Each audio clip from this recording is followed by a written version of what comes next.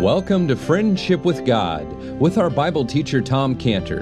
Today's message and previous messages can be listened to or downloaded for free at friendshipwithgod.org, friendshipwithgod.org. You can also obtain free resources from Tom Cantor and view our online bookstore at friendshipwithgod.org or call us at 800-247-3051, 800-247-3051. Tom Cantor also has a daily devotional verse that comes out each day by email and on Facebook. To receive this small daily devotional verse that Tom Cantor puts out, you can sign up at friendshipwithgod.org, friendshipwithgod.org, or find Tom Cantor on Facebook by searching for Tom Cantor and Friendship with God. Now here is our Bible teacher, Tom Cantor.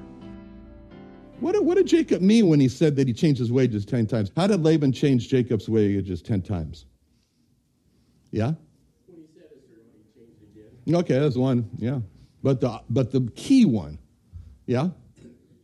Yeah, it says, we made a deal. We made a deal. 7 years for Rachel. You changed it to 14 years for Rachel. And I get nothing. See, the last 7 years should have been Jacob working for wealth to provide for his family, like he needs animals, herds, flocks. I mean, Jacob's really burned up over this. I mean, the most significant word that Jacob has used in an accusation against Laban is the word changed. Jacob has accused Laban of changing midstream. You changed the terms of the agreement. You're not living up to what you agreed to. Now, why did Laban change Jacob's wages? Because of Laban, that's the character he is. He's a character. And see, it kind of comes out in verse 27 when he says, I have learned by experience that the Lord hath blessed me for thy sake. It's that one little word, me. See, me. See, I'm interested in the blessing for me. I want you to stay because you're going to benefit me. See, when Laban said that he wanted Jacob to stay because the Lord blessed Jacob, that showed Laban has no desire to benefit Jacob, only to benefit Laban. Laban has no desire to benefit his daughters and his grandchildren, only to benefit Laban. And to benefit Laban, Laban changed the terms of the agreement with Jacob. See, there's a great value in not changing today. There's a great value in not changing by declaring bankruptcy in order to get out of an agreement that you made. That's not making money by the laws of the land, as someone has said recently. See, Clint lost money on a house he sold, and he's still making payments on it today because Clint decided not to change and get out of an agreement he made. When Clint decided not to change, that hurt Clint. But Clint decided not to change. And God describes the person who is going to abide with him in his tabernacle, who's going to dwell with God in God's hill in Psalm 15:1, where he says, the question is asked, Lord, who shall abide in thy tabernacle? Question. And who shall dwell in thy holy hill? Question, verse 2. He that walketh uprightly, worketh righteousness, speaketh the truth in his heart. He that backbiteth not with his tongue, nor doeth evil to his neighbor, nor taketh a reproach against his neighbor, in whose eyes a vile person is contemned, but he honoreth them that fear the Lord. He that sweareth to his own hurt, and changeth not. He that sweareth to his own hurt, and changeth not. See, when Clint made an agreement to borrow that money for the house, and it turned out to be for his hurt, Clint changed not.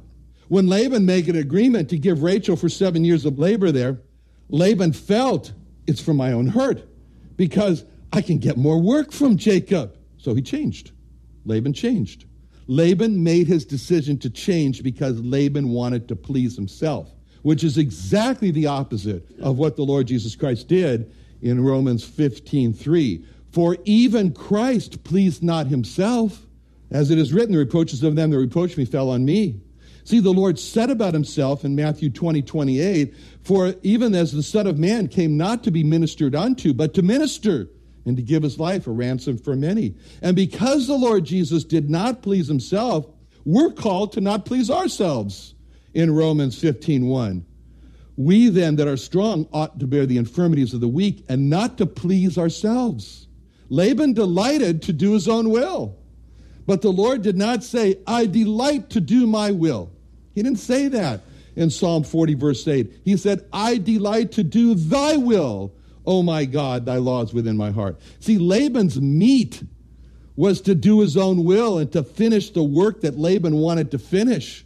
But the Lord did not say, my meat is to do my own will. To the contrary, in John 4:34, it says, Jesus saith unto them, my meat is to do the will of him that sent me and to finish his work.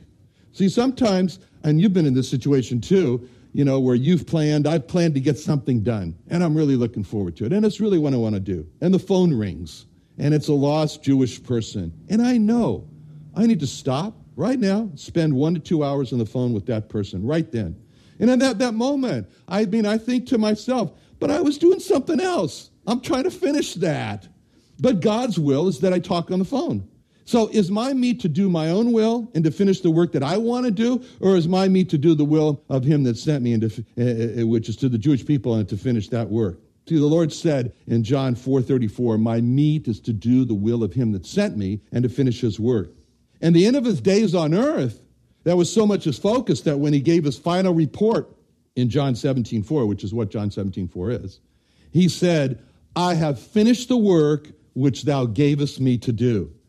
That's a great way for us to finish each day, to be able to look back on the day and say those words of John 17:4. I have finished the work which thou gavest me to do. We can't finish the work that God gives us to do until we find it, until we recognize it, until we give ourselves to it.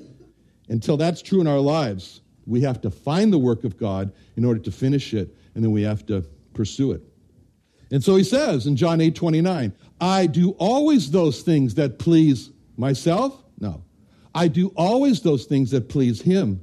In John 6:38, I came down from heaven not to do mine own will, but the will of him that sent me. In John 5:30, I seek not mine own will, but the will of the Father which has sent me.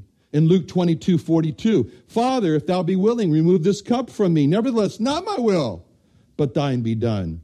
In John 18:11, the cup which my Father hath given me, shall I not drink it? And finally, Philippians 2:8, he became obedient unto death. Obedient unto death, even the death of the cross. Laban's meat was to do the will of Laban and to finish Laban's work. Laban changed because Laban loved himself, which is seen when Laban, in verse 27, where he said, the Lord hath blessed me for thy sake. That Laban loved himself makes Laban an example of the kind of person that are described as going to grow more and more in the days we're living in 2 Timothy 3.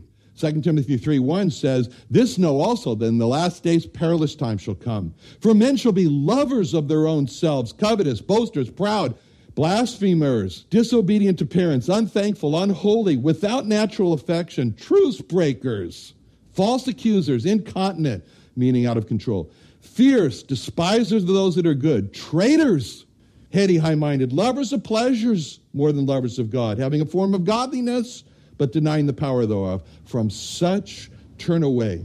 See, lovers of their own selves. Romans 15:1 again. We then that are strong ought to bear the infirmities of the weak and not please ourselves. Even as Christ pleased not himself. Romans 15:3. That 2 Corinthians 5:15, that he died for all, that they which live should not henceforth live unto themselves, but unto him which died for them and rose again. 1 Corinthians 6:19, what? Know ye not that your bodies are the temple of the Holy Ghost, which is in you, which you have of God, and you are not your own? Galatians 2:20, I am crucified with Christ. Nevertheless I live, yet not I. Christ liveth in me. Covetous. In Luke 12:15, he said unto them, take heed, beware of covetousness. For a man's life consisteth not in the abundance of the things which he possesseth. A man's life does not consist in the abundance of things he possesses. And I read that verse and that phrase. It reminds me, my father's friend, who was an engineer, and I don't even know what he invented, but he invented something that went onto spacecraft and made a lot of money. And we went over to his house, 10,000 square foot house in Bel Air, very poor area of Los Angeles. And in the 1970s, my wife, Cheryl, and I, we spent the night at the house. We couldn't wait to get out of that house. There just was no evidence in that house of any interest in God. It was a great abundance of things, but you didn't feel there was life. It was kind of sad, actually, because his little daughter, he built this super jacuzzi the jets and everything. Well, it also had a super suction at the bottom and pulled his daughter down and killed her. But it was like staying in a dormitory, a hotel. It was cold as ice. So the Lord says, mortify therefore your members which are upon the earth: fornication, uncleanness, inordinate affection, evil concupiscence, covetousness, which is idolatry. Boasters, Psalm 49:6, they that trust in their wealth and boast themselves in the multitude of their riches. Pride, Proverbs 6:16, these 6 things does the Lord hate. Yet 7 are abomination to him: a proud look. 1 Peter 5:5, likewise you younger submit to yourselves of the older. Yea, all of you be subject one to another. Be clothed with humility, for God resisteth the proud, but giveth grace to the humble. Covenant breakers, Romans 1:31, without understanding, covenant breakers. He says, for thou knowest my service which I have done thee. See, Jacob is figuring that Laban wants to change again. And he's reminding him a deal's a deal. And so he says, my service which I've done. In other words, Jacob got nothing for the last 7 years. And Jacob's saying the last 7 years Laban has made it so that Jacob got nothing and he wants to leave. He wants to cut his losses and leave. Now in verse 26, Jacob asked Laban to give him his children. He's firm. Jacob's saying, I will not leave my children. Jacob is saying, I will not forsake my children. Jacob is saying, I will not abandon my children. But what's remarkable here is that Jacob really has nothing to take care of his children. He is destitute. He doesn't have any wealth. It's kind of hard to see a Jewish person with no wealth here, but it's true. It happens sometimes. He has no wealth. He has no animals. Really, Jacob's children are a burden to Jacob. But Jacob says, I won't abandon my children. See, Jacob's children are going to be a hardship on Jacob, but Jacob says, I won't abandon my children. Jacob has decided no matter how much of a burden, no matter how much of a hardship his children will add to his already impoverished condition, Jacob is firm that Jacob's children will be with Jacob, and that's non-negotiable. How different today, where 3,000 unborn children are abandoned to be killed at the hands of the abortionist every day in America. 3,000 children every day in America. Why? Because their parents do not want the hardship and the burden that their children will be to them. See, Jacob had nothing. He had nothing to support his wives and his children, but Jacob wanted his wives and his children to be with him. Think of how this made the children feel. You know, Dad wants us to be with him. Whatever happens, Dad wants us. Dad will not leave us. Dad will not forsake us. Dad will not abandon us. That's what children want to know today. No matter what the hardship, no matter what the burden that they are, they want their parents to be committed to them. We're the children of God. We cause a lot of hardship on God, a lot of burden. No matter what the burden or the hardship, we want the Lord Jesus Christ to be like Jacob and say, give me my children. And that's exactly what he said to God the Father in John 17:24. Father, I will that they also, whom thou hast given me, be with me where I am. They may behold my glory, which thou gavest me, which thou lovest me before the foundation of the world. That's the heart of a true parent who will not abandon the child. The Lord Jesus Christ said that no matter what it means, that he wants us to be with him. And he said that in John 14:3, if I go and prepare a place, I will come again, receive you into myself, that where I am, there ye may be also. That's the heart of a true parent who will not abandon the child. One of the most important persons that we have in our Tecate facility down in Mexico is Dr. Yolanda Trejo. Dr. Yolanda is the director of our medical clinic. She's the director of our medical imaging center. She's also the director of our daycare center and of our preschool in Tecate, Mexico. And when Dr. Yolanda goes home, after all the work we give her, she walks into an orphanage where she and her husband have in their home about 50 children. This woman has enough love to fill the world. I mean, this is what life is like for Dr. Yolanda and her husband, Misael. He said, it's like the gate to their property in Tecate, Mexico, it's always open all the time.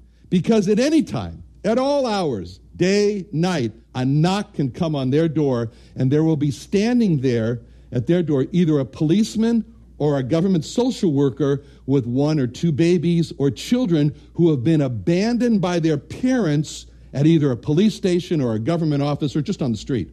And it's always for the same reason. Always the same reason, because the parents don't want them. The babies and the children are too expensive for the parents. They're too much of a burden. They're too much of a hardship on the parents, and they just abandon them. And they're brought to Dr. Yolanda and her husband who always take them.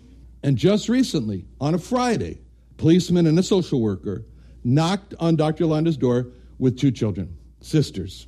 9-year-old Milagro, which means miracle. I think that refers to it's a miracle if anybody takes her.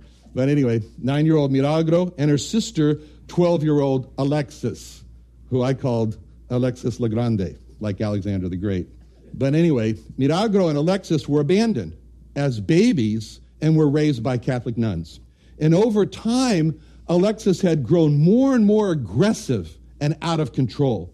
And Alexis had become so combative with the nuns that she kicked them and she hurt the nuns, and the nuns couldn't control Alexis, and it reached a point where the police feared for the safety of the nuns. So what do? They pick up Alexis and her sister, and they bring her to Dr. Yolanda's orphanage, of course. So that Friday, Alexis arrives. Dr. Yolanda takes them in. And Alexis kicked Dr. Yolanda so hard in her legs that she developed 2 huge bruises, hematomas, on her leg there. So what does Dr. Yolanda do? Immediately, she went to prayer. What was her prayer? Oh God, you are powerful. You alone can control Alexis. Give me love for her. And she took control, and she did not let Alexis hurt her or the other children. You say, how does she do that? Well, sometimes we have these kind of kids that come to our school, too. And so we assign a teacher who's sergeant of arms, literally holds the arm of the child for a week maybe, and doesn't allow him to touch and do all these things. So she didn't allow Alexis to continue with her aggression. But deep down, Alexis had a lot of anger, a lot of hatred, because she knew that she didn't have parents like Jacob, who said to Laban, even though he had nothing, give me my children. She had a lot of hatred and anger in her heart. But Yolanda was determined to love her and spent much of Friday night sleepless in prayer for Alexis, as well as the pain in her 2 legs. And on Saturday, Yolanda explained to Alexis the gospel, but Alexis didn't listen, and she didn't change, and she continued to fight Yolanda and the other children at the orphanage. Sunday morning came. Yolanda again explained the gospel. Alexis didn't listen. They went to go to church, and Yolanda put her as the sergeant of arms, did not allow her to disrupt the church. And Yolanda's brother-in-law, Pastor Isais, he got up, he's the pastor there, and he explained very carefully the gospel, that God wants to be our Father, and he'll never leave us. And Alexis all of a sudden became very quiet and listened very carefully. And in the service there, she understood God wanted to make her his child, and that God would never leave her and abandon her. And in the service, she received the Lord Jesus Christ as her Savior, and she became a different person. And immediately she stopped hitting others. And today she's normal. And little by little, she's learning self-control and morality. That's Alexis, and she loves Yolanda. You probably can't see this. That's a picture of Yolanda and Alexis. See? Cheek to cheek. Alexis lovingly wrapping her arms around Dr. Yolanda's neck. But that was Jacob. Jacob says, give me my children. Jacob had nothing to provide for his big family, but he wanted them. Give me my children. I won't abandon my children. It's a great father. If I have nothing, I want you to be with me. We'll have nothing together. You'll be with me. I'll even fight the Labans of this world to have you with me. That's what the Lord did for us when he adopted us. And Dr. Yolanda is like the Lord, and we're like Alexis. And we love the Lord like Alexis loves Dr. Yolanda. Now we see in verse 27 that Laban says, I pray that if I found favor in thine eyes, tarry. And we look at Laban saying to Jacob, we can see the world reaching out to us. And the world says to us, what's your rush? Why do you want to leave? Stay a while. This is what the world does to us. The world wants us to just stay a while. But what are you so reluctant to separate yourself from the world? The world calls out with its music to us. The world calls out with its television. The world calls out with its movies, with its entertainment. So he says, stay. He says, you can leave your separated Christian life later, but now enjoy yourself. And Laban says in verse 27, I've learned by experience that the Lord has blessed me for thy sake. That's an important statement that Laban made, because he's saying he's made observations. He's made observations over the past 14 years of how he's been blessed by the Lord because of Jacob in his life.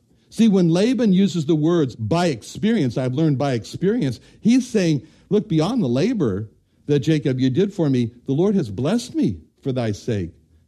See, Jacob brought God's blessing to Laban simply because Jacob was with Laban. But Jacob was with Laban because Jacob was abused by Laban, and he was taken advantage of by Laban. But God loved Laban, and wanted to save Laban from his sins. And it was only by Laban's wrong that Jacob was with Laban.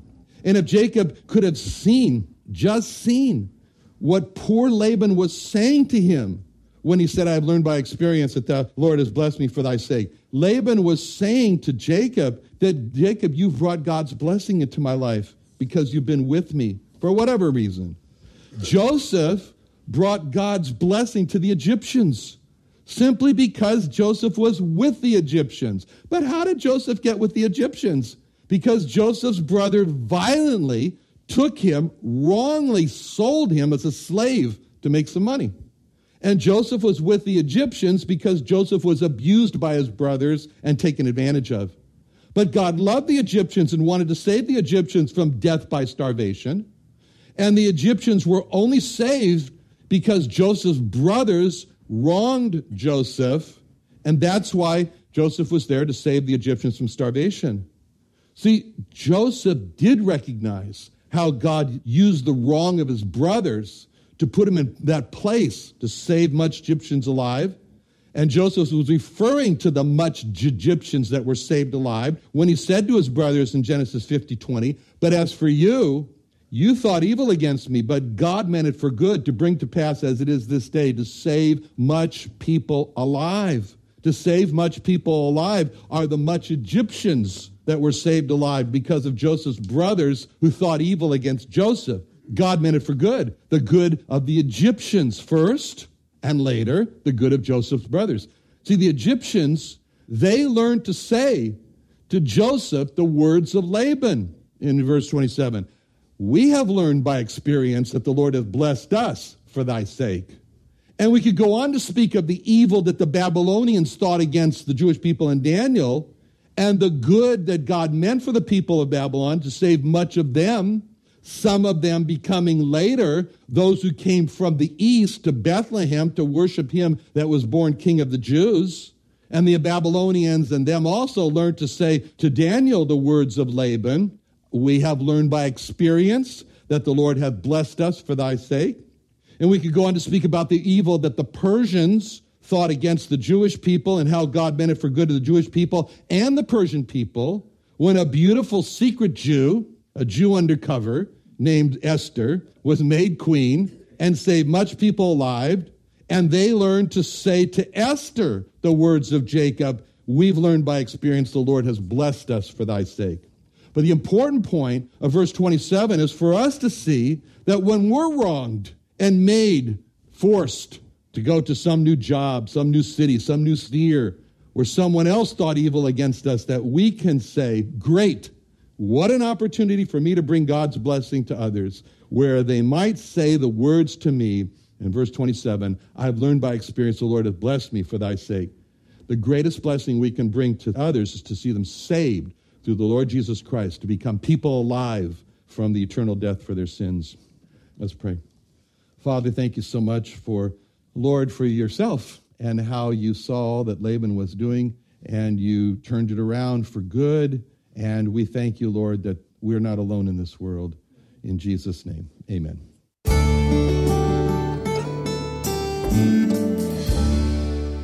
Another wonderful day studying the Bible with our Bible teacher, Tom Cantor, here on Friendship with God.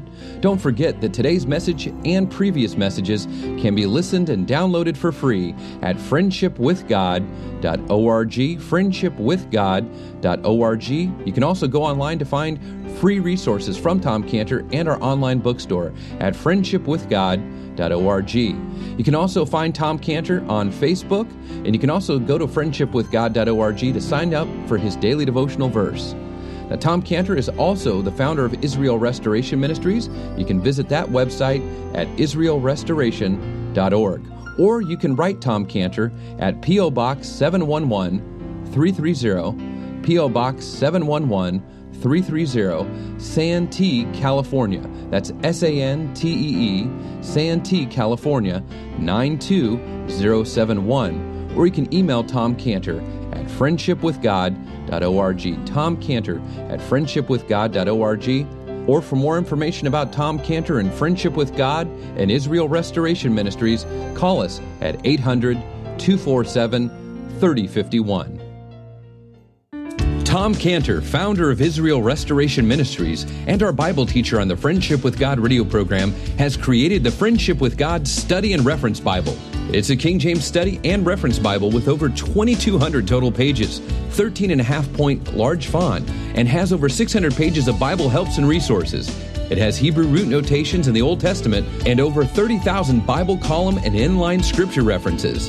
It also includes daily bread reading notations, a tour of the Bible scripture journey, 12 custom-made full-color maps, and a full-color 9-page History of Israel timeline map. Not to mention incredible concordance and the most popular Bible scripture references section, Bible reference help section, and hundreds of other personalized pages from Tom Cantor to grow your friendship with God. It's printed on Finland thin paper printing technology and covered in a black lambskin leather cover with gold lettering. To order your Friendship with God Study and Reference Bible, go to our homepage on friendshipwithgod.org, friendshipwithgod.org.